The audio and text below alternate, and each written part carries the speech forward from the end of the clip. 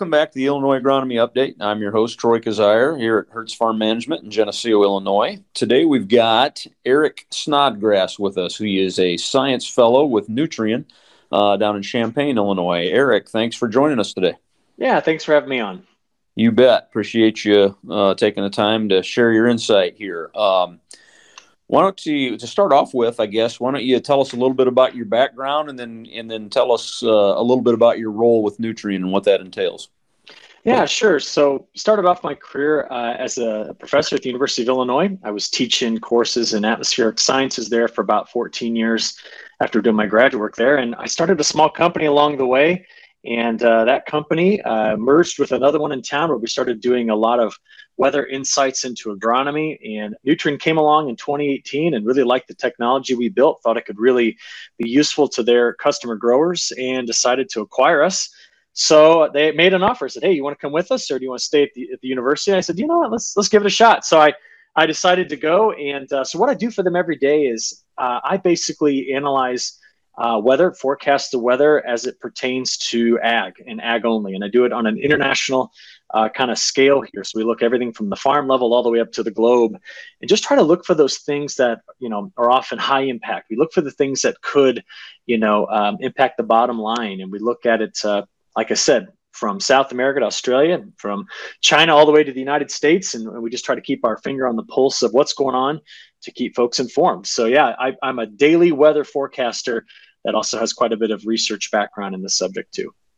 Well, excellent. Well, yeah, thanks for sharing that. And that's exactly what we wanted to talk with you or talk to you about today. And obviously with, guys getting ready to plant when things get fit, we'd like to kind of look ahead for the next few weeks and or several weeks really, and kind of see what patterns you're seeing develop that are going to affect planting season here in the Midwest. And I guess to start with, before we really start looking ahead, been a lot of severe weather in different parts of the country lately. Why don't you talk to us a little bit about that? Yeah, we, really this just here in middle of March, the southern part of the United States has been absolutely lit up with severe weather. We had a 4-day event that started in Texas and finished in the Carolinas, and along the way produced over 80 tornadoes. Some of those were quite dramatic when we got to see them, some video evidence of what they look like. But that we're going to see another big high impact storm hitting the plains here again in the next week. And so it seems to be that time of year where things start to ramp up. We're currently sitting above average on our annual tornado count. So by the end of the year, we expect to have about 1,400 reports of tornadoes. And with the 80 we just added on last week, we moved above the 20-year average. So it's really getting going here. And what happens is from now through June and July, that severe weather risk just keeps pushing north every single day as we get a little more heat from the sun. The sun angles get a little higher, the days are getting a little longer, and that also signals the start to a great season. But we tend in the state of Illinois to be dodging raindrops as we go into a spring planting season. In fact, let me just give you a stat here to think about. We went back and looked at the state of Illinois and planting conditions with respect to rainfall. And I used the definition that the USDA uses on what they call a workable field day. What we found was that due to some increased precipitation, both in frequency and amount, in the months of April and May, that on average, the state of Illinois lost about 5 workable field days per April and May. So it doesn't really matter because we got bigger, badder, faster equipment, but it's an interesting statistic to look back over the last 40 plus years and see those changes. So you're right. We're at that time of year where the atmosphere is about to turn itself over. And as it turns over, we tend to get a lot of adverse weather. Well, and that's interesting. So, you talk about we've got another storm here coming, and obviously the trend has been to more and more precipitation during that time of year. But right now when you're out and about, you talk to guys. I was actually just down at one of my farms in Bloomington here about a week and a half ago, and they were doing some tiling, and they were down into the subsoil, and the clay was dry and crumbling. When you talk to a lot of guys around the state, we really needed this moisture we've been getting. And when you look at that drought monitor and kind of what it's been doing, it seems like out west, it's kind of been growing in area and in severity and kind of working its way east. So as you look ahead, what kind of patterns are you seeing develop with regard to that moisture over the next several weeks? Sure. So, in Illinois, we were in a pretty substantial snow drought, right? Until just after Groundhog's Day. Many places hadn't even seen any snow up until that point across the state. And then after that, the rest of February and much of March, we've done a lot to return moisture to that unfrozen part of the topsoil there. But you're right, you dig down there pretty deep. We still have some drier conditions down there. But you're right, you get west of the Mississippi River, just keep going west. You'll get out into some places that throughout much of this winter and early spring, we've continued to see degradation of the drought. So we've currently got a little bit better than 70% of the land area in the lower 48. That is from the D0 category of drought. We call that abnormally dry, all the way up to the D4 category, which is called exceptional drought. And it's anchored really over the southern plains. So there in Texas, New Mexico, western Oklahoma, western Kansas, Colorado, western Nebraska, getting up into parts of the western Dakotas and Montana. And then just keep going west, go all the way over to California, where right now California is having its driest start to any year since 1893. So we see, so much of the land area to the west struggling with drought, while the eastern Corn Belt, think about the river basins, like the Illinois River Basin, the Ohio River Basin, then you get south of Illinois through the whole of the lower Mississippi River Valley, and most of those tributaries are flooding right now after all the very, very heavy rains we've seen. So it just seems to be split right in the middle of the country. You go west, you're going to encounter more drought. You go east, you're going to be seeing much more in the way of flooding. And it's that time of year where this really starts to matter.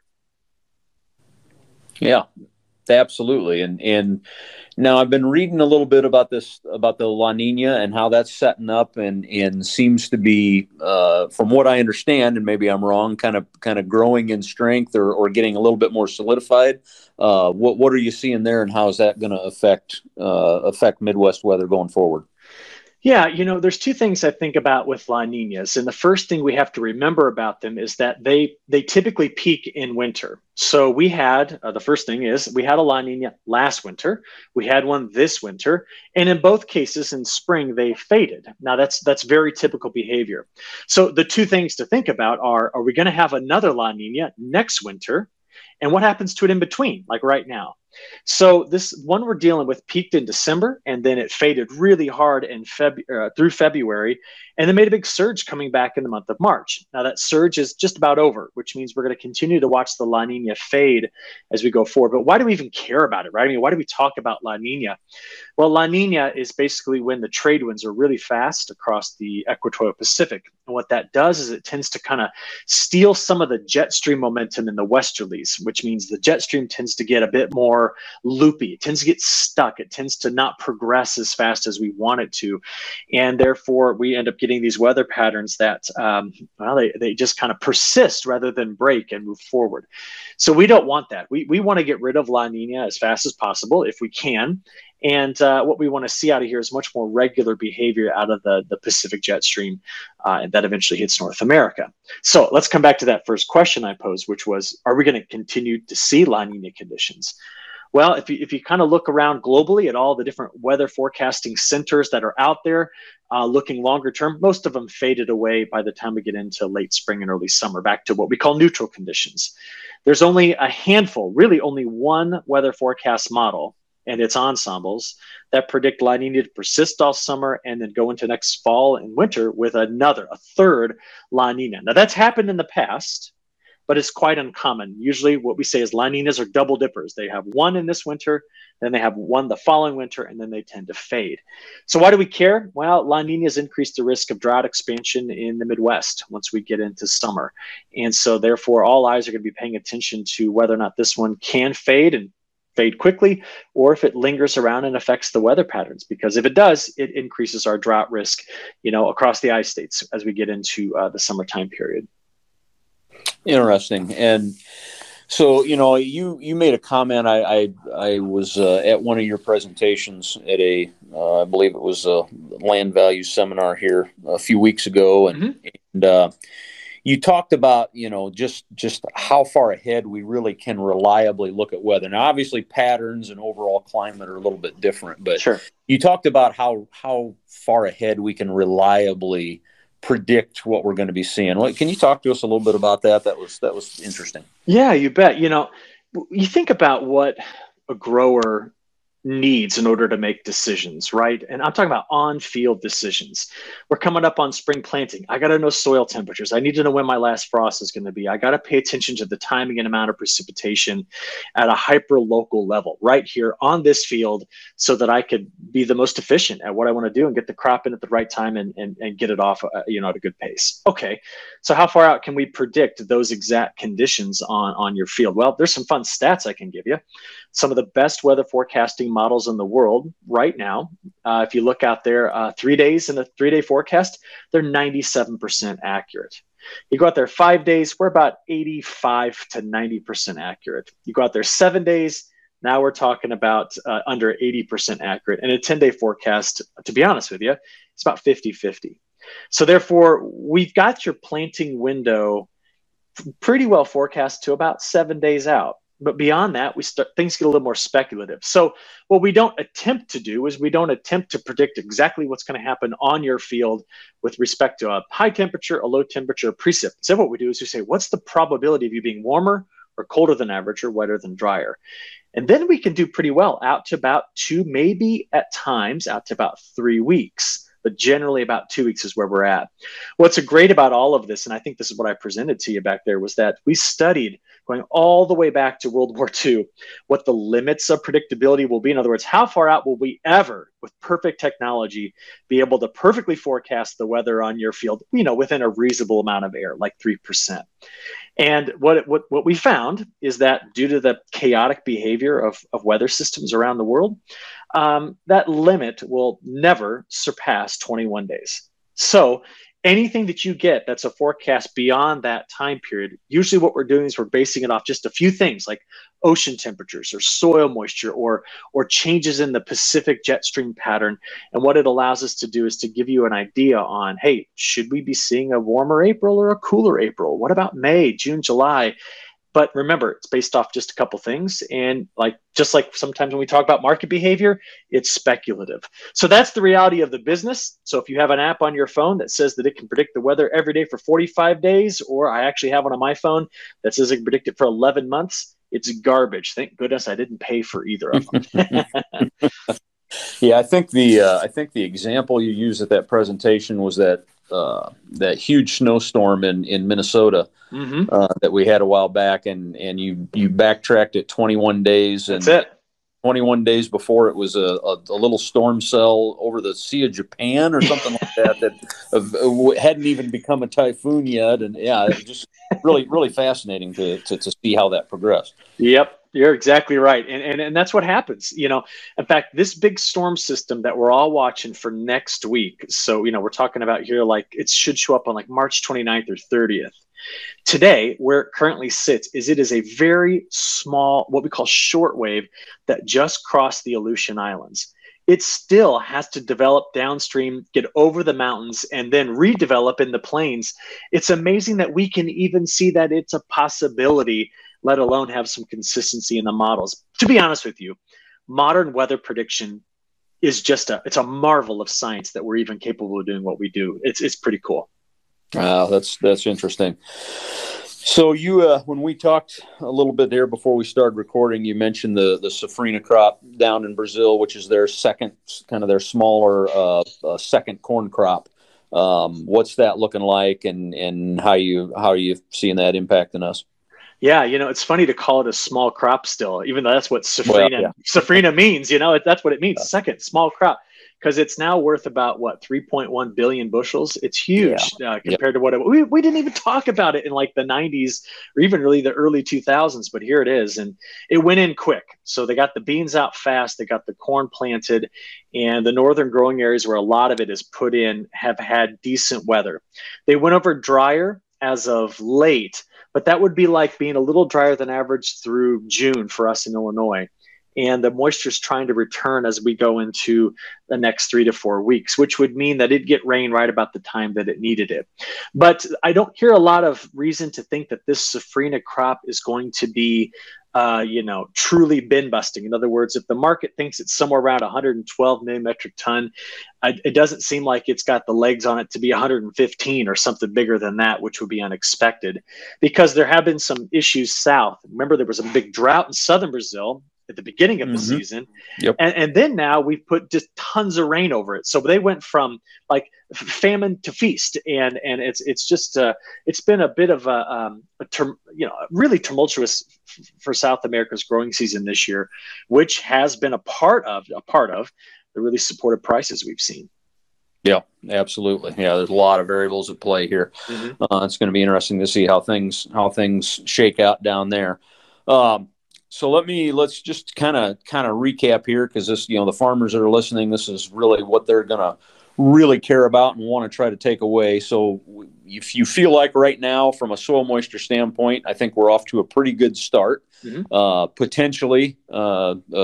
Potentially good chance to get the crop off to a good start, but you see an elevated drought risk kind of going into the early summer. Yeah, and let me explain to you, I guess, what I see. So we'll start off with planting, right? We're still, especially where you are, we're still looking at probably an April 20th. That will be the climatological last frost date on average. So, we're still quite a ways away from getting the crop in the ground, but we do have decent soil moisture at this point. And we got more storm systems coming through that are going to help with that, which is good. I do anticipate that we will be seeing some tighter windows, especially through the whole of the Eastern Corn Belt getting planted. So why do I think there might be some risk for drought later? Okay. If between now and June, we see drought area expand in the plains, in other words, it gets into Iowa, gets into Missouri, gets into Arkansas, or goes north into Minnesota and South Dakota, if it expands, that would increase our risk later of having that drought continue to creep east. If it contracts, that's, of course, a great thing. And right now, based on what I have today, when we're doing this on March 25th, I've got 2 more systems lined up that might come through and help back that drought off. I'm talking about the drought that's in the Central Plains. To be honest, that'd be great. Good for them, good for us. We'd like to see that. But the number one thing folks need to watch is, we talked about La Nina earlier. I really want folks to think more about what's going on with the ocean temperatures in the Gulf of Alaska and along the West Coast. If we see those temperatures, ocean temperatures there, stay cool or get cooler, okay, that's a part of a circulation we call the Pacific Decadal Oscillation. Long story short is, we've studied that going back to the 1850s. And what we know is, if those waters get colder and colder with time, that would take our drought risk right now of a 30% chance of developing up to a 60% chance of developing for this upcoming summer. Now, here's the good news for everybody that's listening. I don't have a single long-range forecast model that says they're going to get colder. But what did we learn a few minutes ago when we talked? These long-range forecasts are speculative. They could be completely wrong. Sure. And have it backwards, which means that's why we watch it every day. Keep an eye on those ocean temperatures that are there in the Gulf of Alaska. And if you just ask, why is that the case? If the colder you get, the colder the water in that place, the colder the water is, the jet stream likes to dip south of it. If it dips over the west, guess where it rises? Over the Midwest. And that's what leads to ridging, drought development. We've had it happen. It happened most recently in 2012. So that's what we have to watch for. Yeah, and I know, from a complete layman's perspective, mm-hmm. I see some patterns that seem very similar to 2012, and I've heard some other guys say that, and it's obviously, I think it's a concern out there, and very interesting to hear some of the drivers behind that. So what else? Anything else that's on your mind that we haven't really covered here, Eric? Yeah, sure. I mean, so just because you brought up 2012, let's think about that, right? 2012 did not have drought as extensive as we have right now in the Western United States. 2012 did have much more extensive drought across the Southeast. And of course, it was anchored over Texas, Oklahoma, Colorado. So there are some differences. One thing that I'll be watching for very carefully also is what's going on over there in the Atlantic, because the ocean temperatures there are still quite warm. We've had back-to-back pretty active hurricane seasons. And while last year we didn't have one come up the gut of the Mississippi River, it's not uncommon for us to have early storm systems. We've had them, believe it or not, as early as late May come right up into the I-states. Alberto did it in 2018. So we're just going to have to watch to see if the 2022 hurricane season is going to be more active and give us a risk of having, either some perfectly timed rain, which would be great, or that untimely late season event that, disrupts harvest. But boy, what I don't want is I don't want another Hurricane Ida. Remember, Ida went right up against the Mississippi River, took a whole bunch of natural gas and oil extraction offline, plus the refinement facilities. It hit the Mississippi hard. We lost production of nitrogen, glyphosate, all these important things we use. We're still feeling the ramifications of that. So I did want to mention something about this upcoming hurricane season, possibly once again being an active one. Yeah, absolutely. No, there's a lot of things to keep our eyes on, and really appreciate the insight. It really kind of helps us maybe understand what we need to be looking for, and we'll keep our fingers crossed that that we get off to a good start, and that we continue to get the moisture that we need. I'm right there with you. That's exactly what I want to. Excellent. Well, Eric, again, thanks for taking the time to share your insight. Eric Snodgrass, Science Fellow with Nutrien down in Champaign, Illinois. Appreciate the time, Eric. Yeah, you bet. Thanks for having me on. And I think if you're willing, we'll probably try to bring you back later this year, maybe when we get closer to harvest, and we'll see what things look like then. Yeah, that sounds great. We'll see how I did with the spring forecast next time you talk with me. we'll take notes, and then maybe we'll revisit some of that. So, right. Thank you very much. I appreciate it, and thanks to everyone for listening. And we'll see you next time on the next episode of the Illinois Agronomy Update. Thank you.